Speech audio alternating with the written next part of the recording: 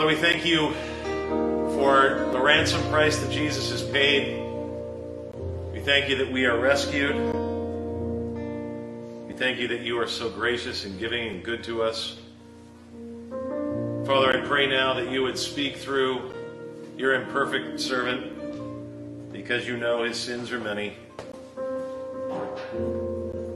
and edify your people. Glorify your name. I ask this in Jesus' name. Amen. Well, go ahead and be seated. Good evening, everyone. Welcome to Epiphany in a little bit more intimate environment tonight.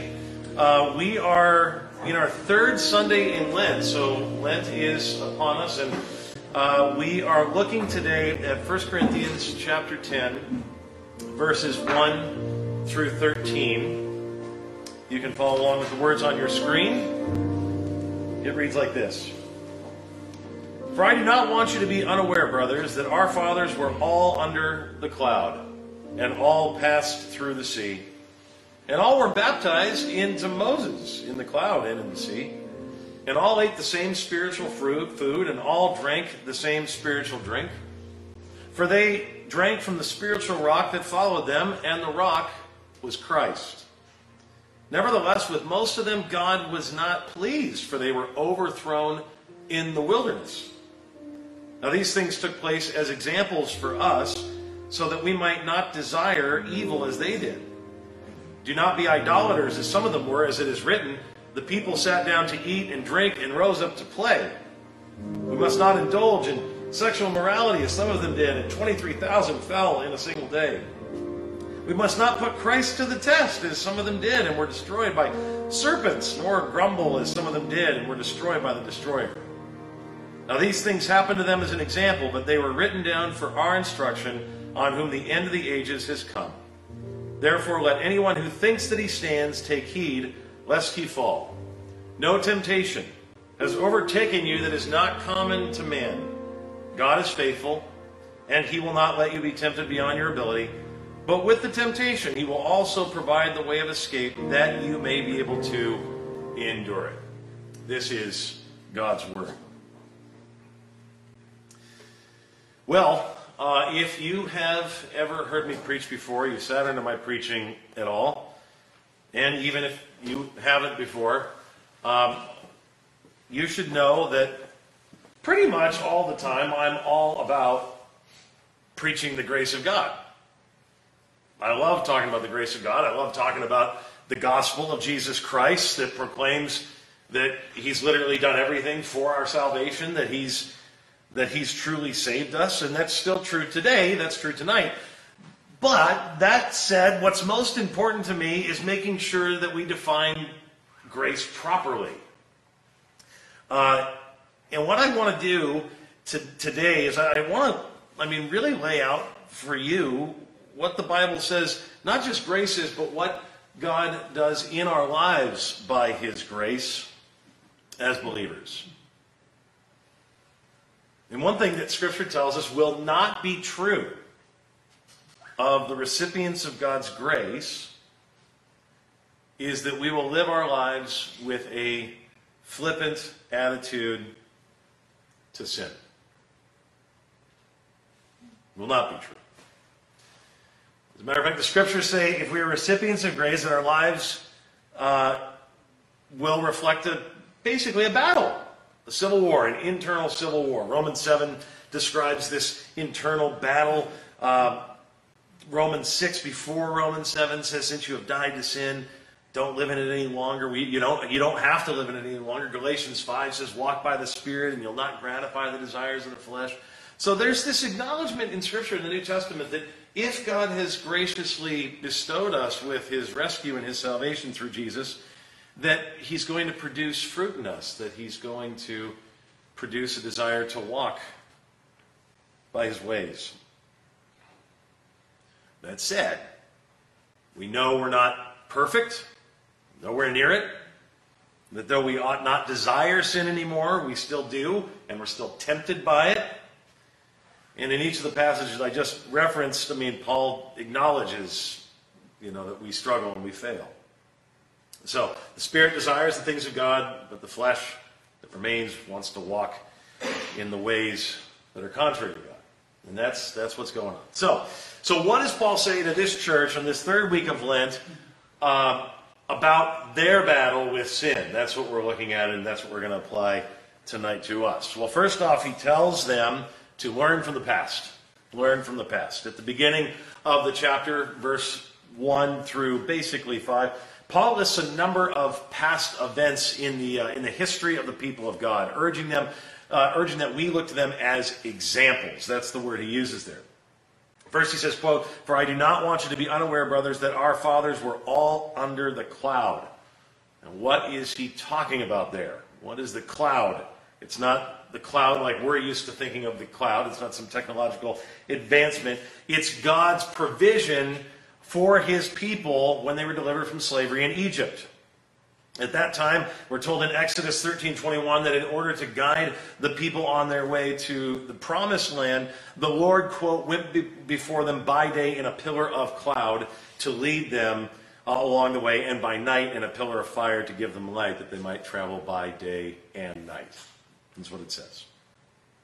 Also, our fathers from Israel, quote, "all passed through the sea, and all were baptized into Moses in the cloud and in the sea." Now, of course, we can probably figure out that Paul is here referring to the people of Israel crossing through the Red Sea on their way out of Egypt. This deliverance, Paul says, he literally calls it a baptism that they received, that it was a baptism.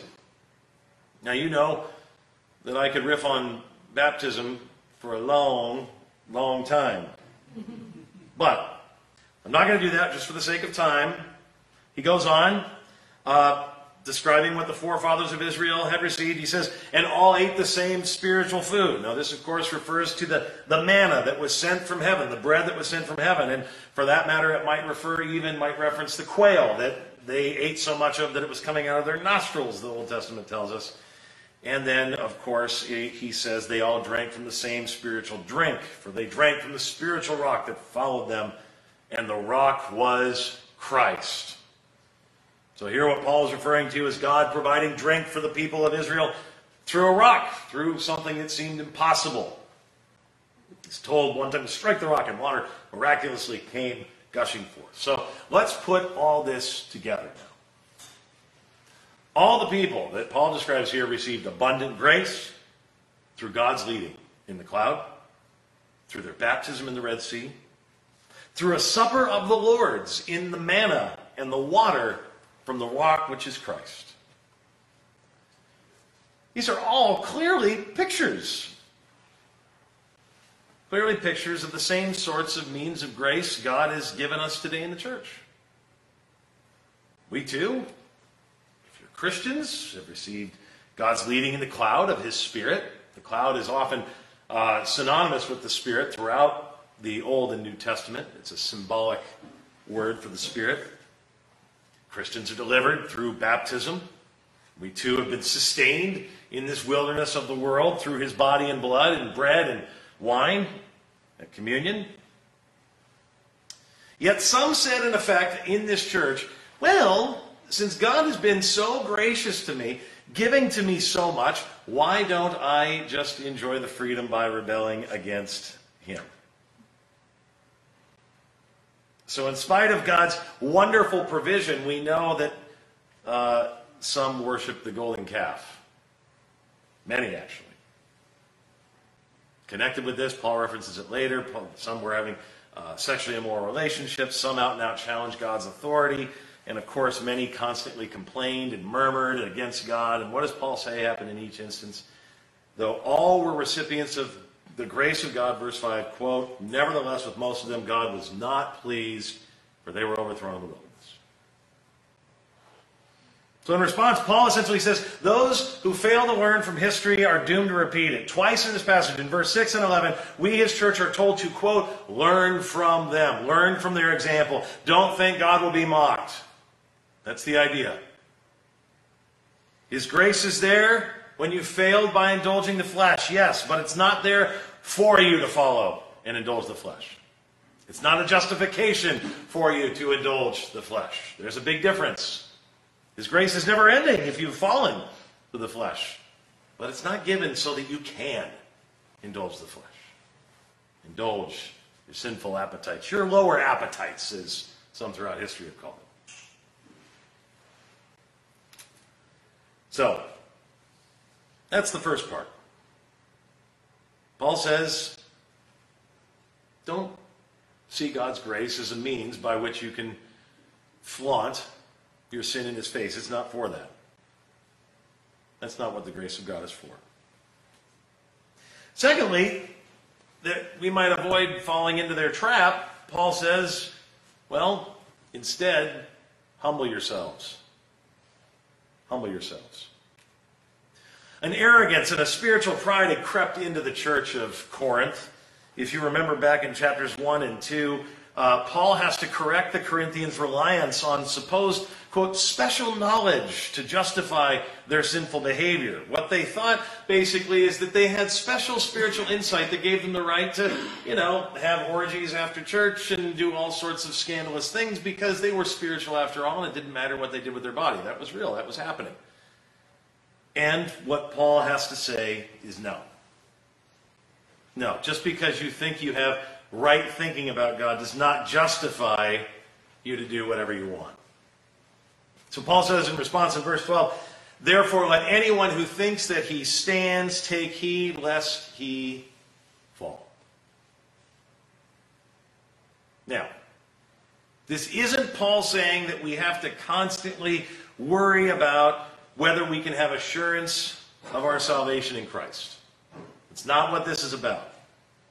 We can bank on those promises of God completely. Rather, what this is a rebuke, a warning to those who think they stand on their own, in their own strength. The church had gotten cocky and they'd gotten self-assured. And there is nothing worse than a cocky and self-assured Christian. Someone who speaks as if they don't struggle anymore or acts as if they don't need to repent anymore. I've seen it. I mean, as a pastor for close to 12 years now, man, I've seen it. And it can ruin lives, spiritual pride. And when it does, I mean, it's only a matter of time before you fall. It's only a matter of time. I mean, what's the old statement about pride coming, before the fall? Let me share an embarrassing story with you of, pride coming before the fall for me. It's actually my most embarrassing moment in my life. Some of you I may have shared this with before, but, I'm an open book. I'll share it again. When I was a teenager, my youth group went to this regional youth convention. There were about 100, 150 kids there, and back then, maybe not hard to believe, I was a bit of a clown. I was, doing anything I could do to get a laugh. I was outgoing and was constantly joking around. And by the final night of the weekend, it had become quite clear, at least to me, that I was kind of special. And I even had proof of this. The final night of the convention, a special singer came in and during his set decided to give people from the audience a chance to improvise their own lyrics while he played sort of a blues riff behind them. So he stood up there and he dun dun dun dun dun dun dun, that kind of thing. And he said, do I have any takers? Do I have anybody that would like to come up and share just something right off the top of their head? And no one was going up. But then, this is really true. People started chanting my name. Erick, Erick. And I'm telling you, my head had I was swollen with pride, and I was so convinced, they couldn't be wrong. I must be able to go up and crush it. And so I ran up to the stage in my exuberance to make them laugh and be amazed at me. And the guitarist is singing there. He says, all right, Erick, go ahead and sing us a line. Dun, dun, dun. And I stepped up to the microphone. The first time I have ever stepped up to a microphone in my life. And I saw the crowd. And they're all waiting. Just waiting.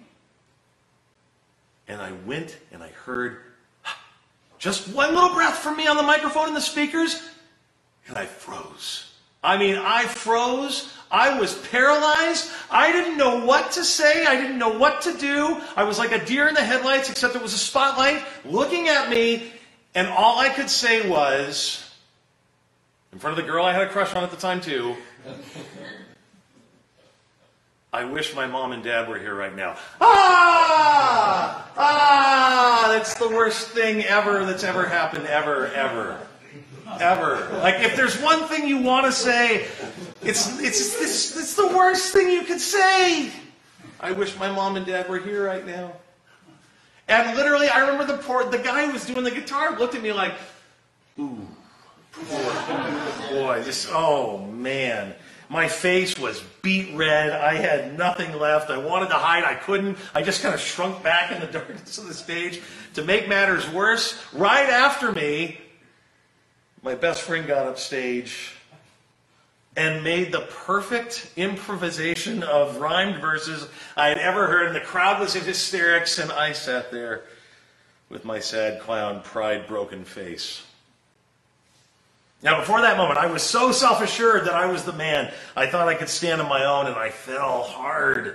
And the problem for us spiritually is that we get to the place sometimes where we think we can stand on our own, we can do it in our own strength, and it always leads to a failure. The more self-assured you are, ironically, is directly correlated to how fallen you are.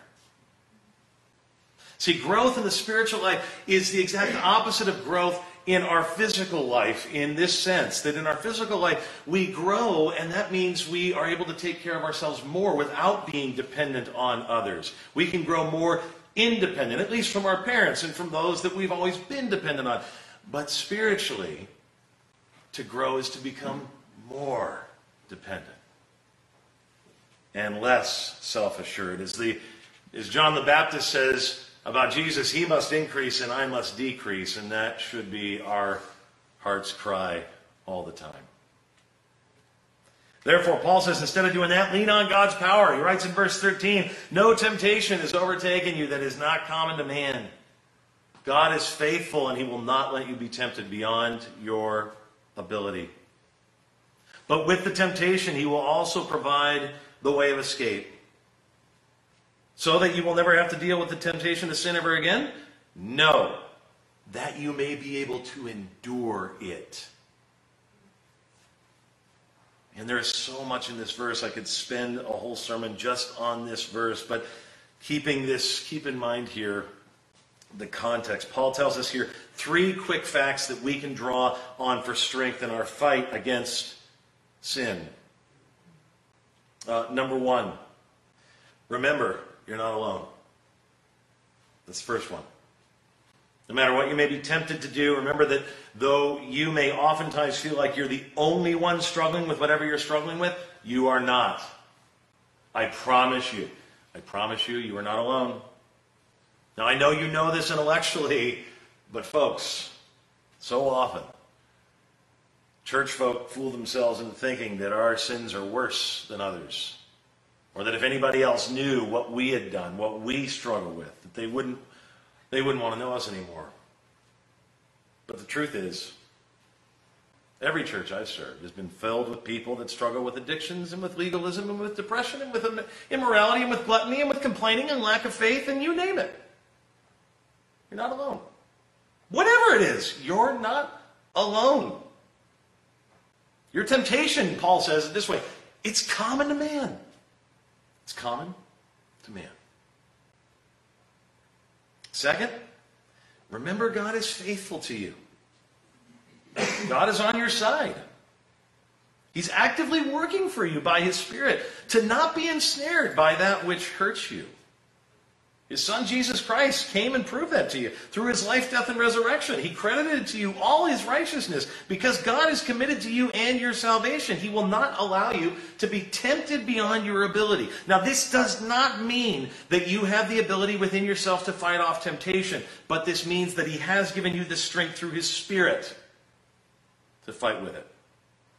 This also does not mean, for some reason, I do not know why, people have read this verse and said that it means God will never give you more than you can handle.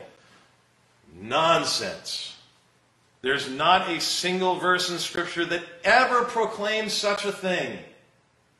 God will not give you more than he can handle. Yes. But you will have plenty of things in your life that you can't handle. That's why you need other people. That's why you pray. That's why you have the Spirit of God within you, because you can't handle it. So, you don't have to ever say that anymore to anybody. Just forget it. Just forget it. Just let it go. That cliche is bye-bye. Thirdly, remember, God will give you a way out. But it is not a way out with ease. Rather, it is an escape to be able to endure it when you're tempted. Before Jesus left to go back home, he did not promise lives free from trial. Matter of fact, he promised all over the place that in this world we would have trial and tribulations and challenges we must endure. But he would say at the same time, take heart, I have overcome the world. So Hebrews 4 urges us, since then we have a great high priest who has passed through the heavens, Jesus, the Son of God, let us hold fast our confession. Let us with confidence draw near to the throne of grace, that we may receive mercy and find grace to help in time of need. So here's how it looks. In your battle with sin, when tempted, you come to Jesus telling him exactly what you're struggling with. Your prayer might sound something like this. Father, what I want to do right now is this sin. I want to do this. I want to. I know you want me to avoid it. I know you don't want me to. Part of me, he doesn't even want to pray right now because I'd rather do that sin. But Father, I know you've overcome that through your Son Jesus. Father, help me. Help me. Help me.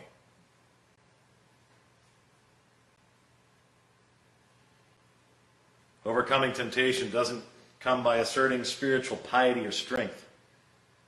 It comes through acknowledging inability and need for help from your Father.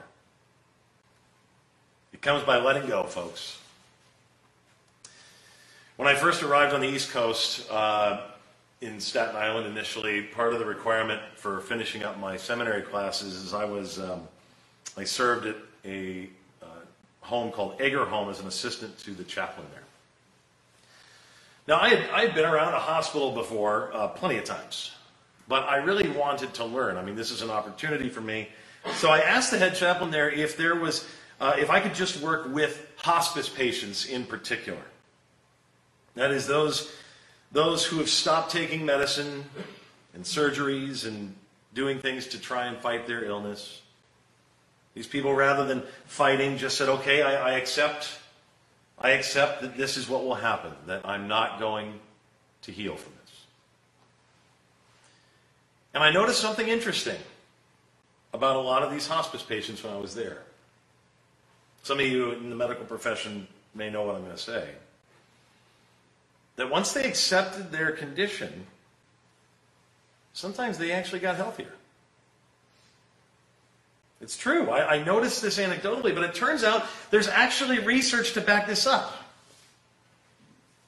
In the New Yorker, quote, in one study, researchers followed 4,493 Medicare patients with either terminal cancer or congestive heart failure. They found no difference in survival time between hospice and non-hospice patients with breast cancer, prostate cancer, and colon cancer. Curiously, hospice care seemed to extend survival for some patients. Those with pancreatic cancer gained an average of 3 weeks. Those with lung cancer gained 6 weeks. And those with congestive heart failure gained 3 months. And so the author concluded with this paragraph, the lesson seems you live longer only when you stop trying to live longer. Now, of course, don't hear this as some weird justification to not take medicine or to not take care of yourself. Do hear this as what it is. That when we accept and stop trying to fight psychologically, something happens. Spiritually, something happens. When we accept that we're not able to beat this sin on our own, that we're not able to fight this temptation on our own, then we just might actually find strength to fight the temptation. To fight temptation doesn't begin with triumphant statements of your victory over sin. Your battle against temptation begins with an acceptance that, yes, it's there. It's there. Temptation is in you, and there's nothing you can do to fix it. But then you remember that you have the great physician on your side, and he has the power over it all. In him, you place your life's care. He'll give you the power. Let's pray. Father, thank you for giving us what we need. Father, even though your word tells us clearly that you will give us the power to endure whatever we're tempted with, oh, how often, Lord, we still fall. I thank you that there's grace and mercy for that. I pray, Father, that you would continually give us strength to endure whatever temptation plagues us, so that you would be glorified through us and our neighbors would be served. I ask this in Jesus' name. Amen.